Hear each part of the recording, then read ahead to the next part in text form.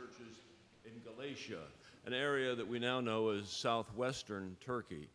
It was written sometime in the 1st century. It seems a long time ago, but in fact has words of wisdom still pertinent to us today. We're here today from the Message version of the Bible, paraphrased by the late Eugene Peterson. Let us open our ears, our minds, our hearts, and our souls. Stretch our imagination across time and space to hear what this ancient letter has to say to us today.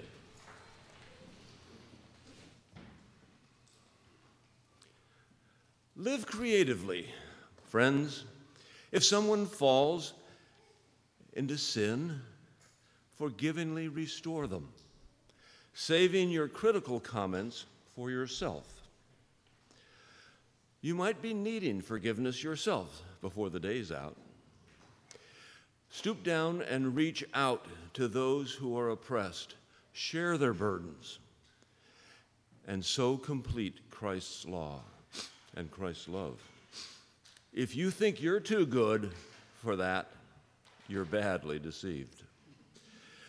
Make a careful exploration of who you are and the work you have been given, and then you sink yourself into that. Don't compare yourself with others. Each of you must take responsibility for doing the creative best you can with your whole own life. Be very sure you have been trained to a self-sufficient maturity. You who have been trained to a self-sufficient maturity, that you enter into it and a generous common life with those who have trained you, sharing all the good things that you have and experience. Don't be misled. No one makes a fool of God. What a person plants, they will harvest. The person who plants selfishness, ignoring the needs of others, in reality ignoring God, harvests a crop of weeds. All they'll have to show for their life is weeds. But the one who plants in response to God, letting God's Spirit do the growth work in them, harvests a crop of real life, eternal life. So let's not allow ourselves to get fatigued going good. At the right time, we will harvest a good crop if we don't give up or quit. Right now, therefore, every time we get the chance, let us do the work for the benefit of all, starting with the people closest to you in the community of faith.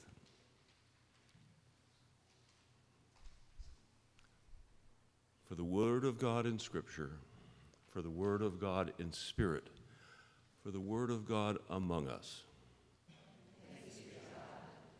Amen.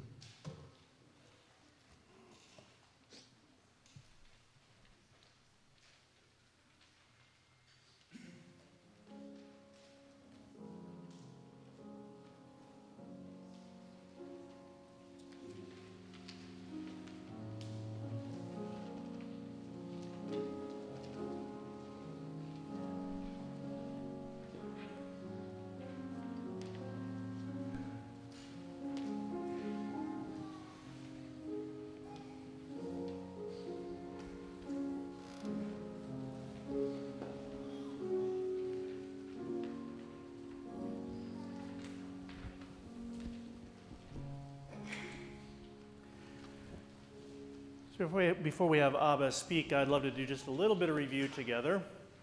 Our summer worship series has been... Who is your neighbor? Thank you. And what did Jesus say were the most important commandments first?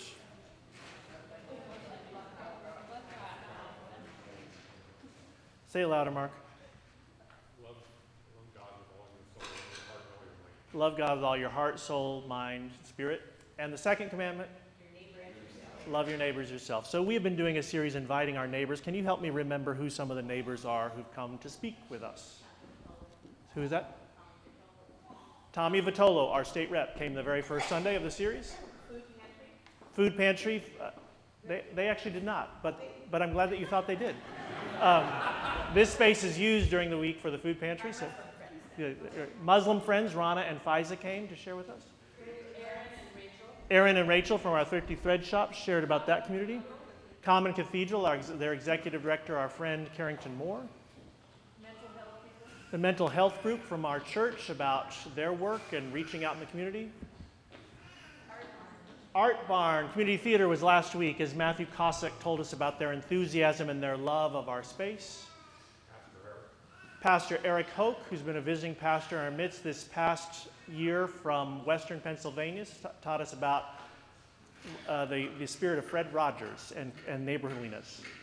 And one last one, our second Sunday was Raul Gonzalez, former select Fernandez, thank you, Raul Fernandez, former select person, the first Latinx member of Brookline Select Board, who also teaches about diversity, equity, and inclusivity at Boston University. Today, I'm grateful to welcome Abba. I'll say just something about her in a minute.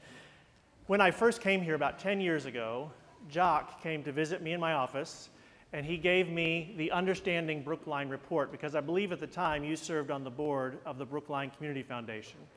And he said, this is something that's very important to me.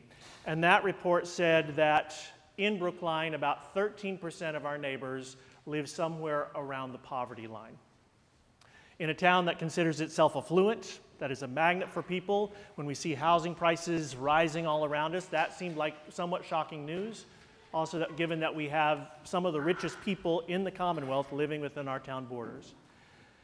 And it's always stayed in my mind about what is our role as neighbors to be good neighbors for those people who are around us and are in need.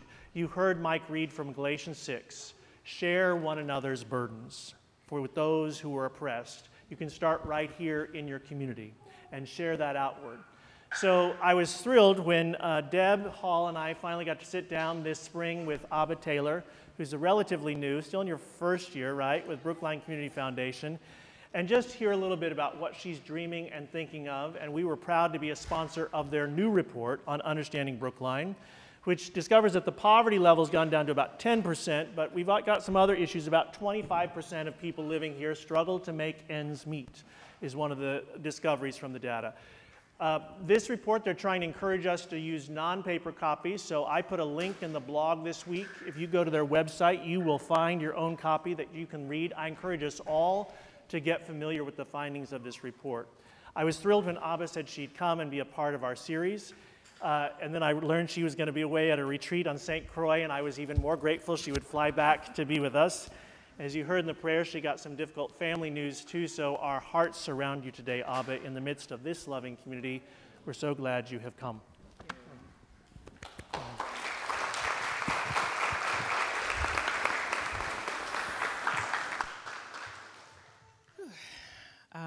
Is this working? Okay, great. Thank you, everyone. Thank you so much, Kent, and the United Parish leadership for inviting me to speak. As Kent said, I'm mourning right now. I'm in deep grief, and so I hope y'all can bear with me. I told him I would be very unpolished. I just flew in from St. Croix last night, so I'm still adjusting.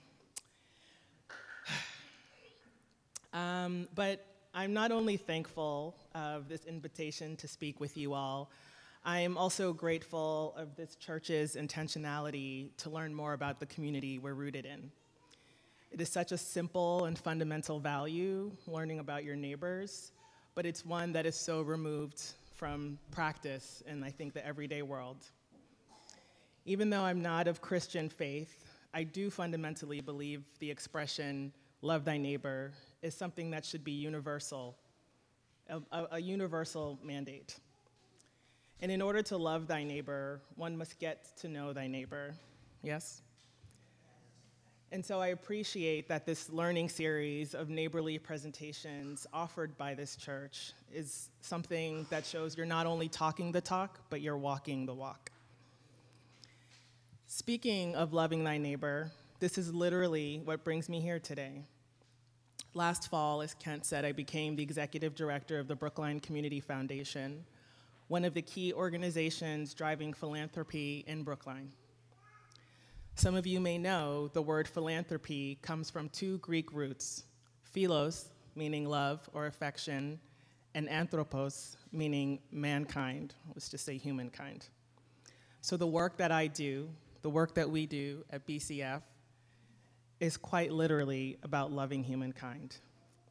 As a community foundation, we concentrate our love to the people of Brookline. In addition to working with philanthropic donors and change agents, we partner with local community organizations to invest and build capacity through grant making and technical assistance. But we also convene community members. We're really well known for bringing people together to the table to help figure out some of the solutions in our community. And we do research, as Kent said, with our Understanding Brookline series. We have 4 key values that I think are so fundamental to the work that we do. The first is lead by listening. We know that listening helps us understand a community's strengths, challenges, needs, and opportunities. And as a funder, we're not coming into the community to tell folks what they need, but we need to hear what people are needing. So that's our first value. Anchored in equity is our second. Equity is a vision for us that we're working towards, but it's also a process that we're using to get where we need to go and hold ourselves accountable. Sustainable support is our third value. This is critical for all the nonprofits that we work with, for our neighbors, and for our own organization. And then our fourth value is community first. Everything we do is about the community. It guides our work. It is literally about our neighbors and putting them first. This kind of philanthropy, this love of humankind, is, in my opinion, a manifestation of love in action. Susan Batten Taylor quoted that philanthropy is love in action. And she also said philanthropy is a form of activism. Another quote that has always resonated for me, and I'm going to be sharing a lot of quotes with y'all, sorry, that's what I do, is one by Dr. Cornel West. He said that justice is what love looks like in public. So I appreciated that first song we had this morning. This sentiment has been at the root of what I've been doing for over 25 years. I grew up in Boston in a working class immigrant community. When I was 10, I was thrown into the elite world of New England private schools. My sense of the haves and the have-nots was only further complicated by the fact that in spite of growing up in a low-income environment that was pretty insulated from social or family supports, as immigrants, my parents didn't know about the different systems, the government support available to them, and their families were in another continent, so they very much relied on themselves. But nevertheless, I was made to understand that living in the United States was a privilege in and of itself, and that we were comparatively much better off than our family back home in Ghana, who in fact relied on support from family members in the United States to survive. Just like philanthropy, sending money back home to family in Ghana is an inherent way of sharing our modest resources with those who we loved, who were less fortunate than us. Remittances are such a fundamental part of the immigration experience. According to the World Bank, they are the largest source of external finance to low and middle income countries, more so than foreign direct investment and all of the development aid. The World Economic Forum estimates that $800 billion were sent back home to middle income countries. Again, not from banks or international aid, but from migrant workers, people who are just trying to make ends meet, many of whom are just trying to make ends meet in foreign lands. This is another manifestation of love in action. As I grew up with this practice, I now realize that this was instilled in me at a very young age, the awareness that no matter how much you might be working to make a comfortable life for yourself, or even if you're just getting by, there are likely others who are still struggling even more. And it is out of this practice of love that we commit to taking care of each other as best we can. So in numerous ways, I've always been guided by that principle of loving and supporting those who have less, suffer, who struggle, and barely have enough, even in a system that creates and surrounds us with abundance, even when it appears like opportunity is everywhere. I know firsthand what it's like to see opportunity in arm's reach, but not have access to it. It's like pounding your fist on a glass wall and cutting yourself trying to break through to the other side. In this country, and in this microcosm of this country, of Brookline, Massachusetts, I continue to be guided by my belief that with the abundance of resources here in Brookline, nobody should be struggling. This is why we work at BCF, to raise awareness about the myriad realities that folks in Brookline face. We constantly remind people that Brookline is a well-resourced community, but it's not an equitably resourced one. While many folks have the option of buying and selling homes for millions of dollars, others struggle to make tough decisions about whether they are going to use their last $10 on groceries for their families or to pay their rent. And I'm not exaggerating about this number. I know these stories because at BCF, we get the bird's eye view of the needs and the offerings throughout Brookline due to our supportive role as a philanthropic partner to dozens and dozens, almost 50 organizations around town. Our love of humankind in Brookline, our philanthropy, has manifested in about 851 donors, and in 2022, we gave out about over $2 million. During COVID-19, we were a key partner with the town in distributing resources to those most impacted. And through our partnerships with organizations, we were able to support approximately 13,000 Brookline residents just with our safety net program, which is about taking care of essential needs. We have other programs as well, but I want to zoom in on the Understanding Brookline report. As Kent said, it was shocking to me to learn that we had this high level of poverty in Brookline and that 50% of homeowners, 50% of the community were renters, so another 50% were homeowners. In the most recent report, I am really heartbroken to know that 1 in every 4 neighbors are struggling financially, economically, socially. If I look around this room, I gather there are maybe 60 people right now, maybe more, maybe less. But statistically, let's say there were 60 people. That means about 15 of us in this room are struggling, are not making it right now. And sometimes it's not always visible.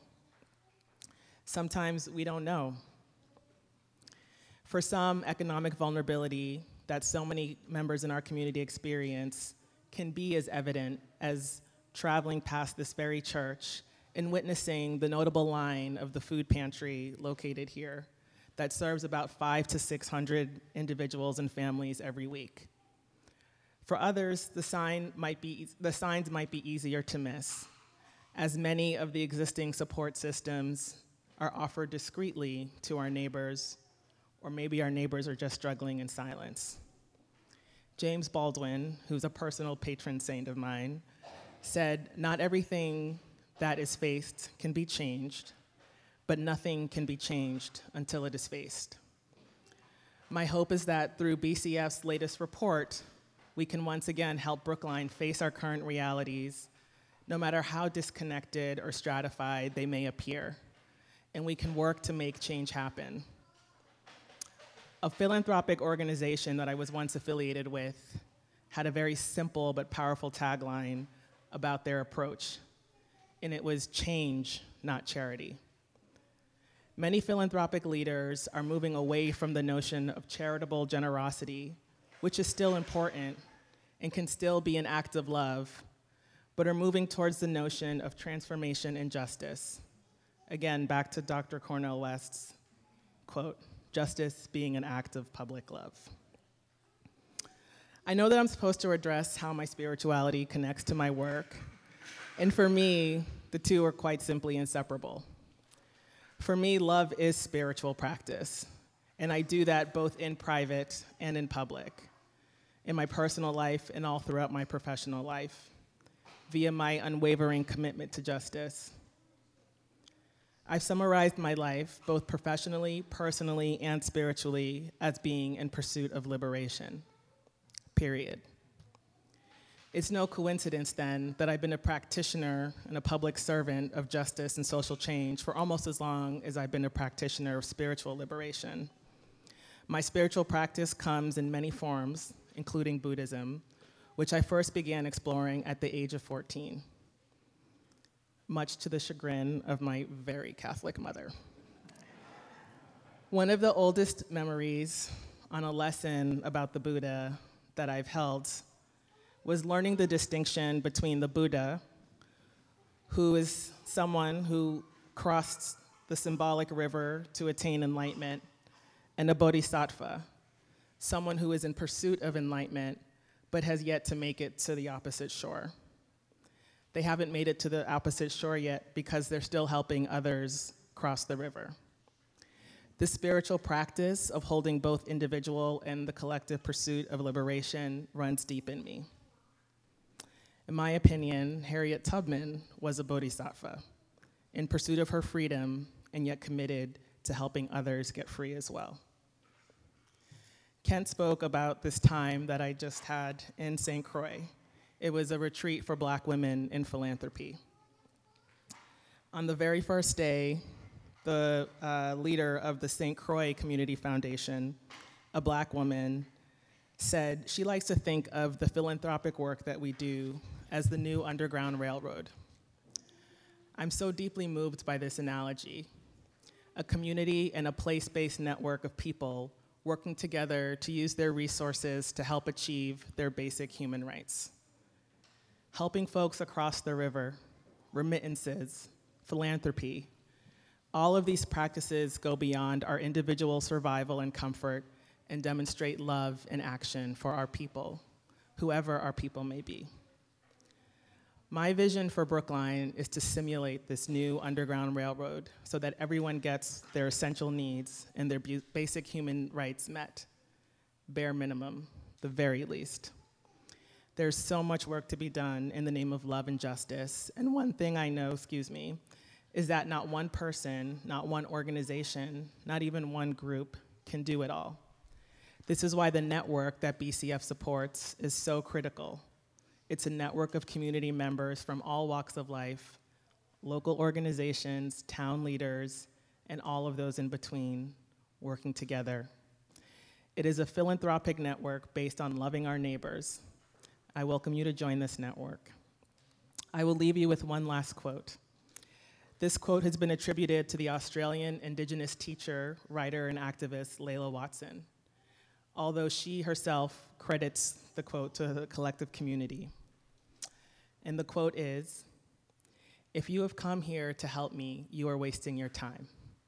But if you are here because your liberation is bound with mine, then let us work together." I invite each of you here today in the spirit of loving humankind to work with me and BCF and the rest of the community in not only knowing our neighbors, but loving our neighbors and achieving what Dr. Martin Luther King called beloved community, a community where wealth and resources are shared, in which everyone is cared for, absent of poverty, hunger, and hate. This is the new Underground Railroad. Please join us. Thank you.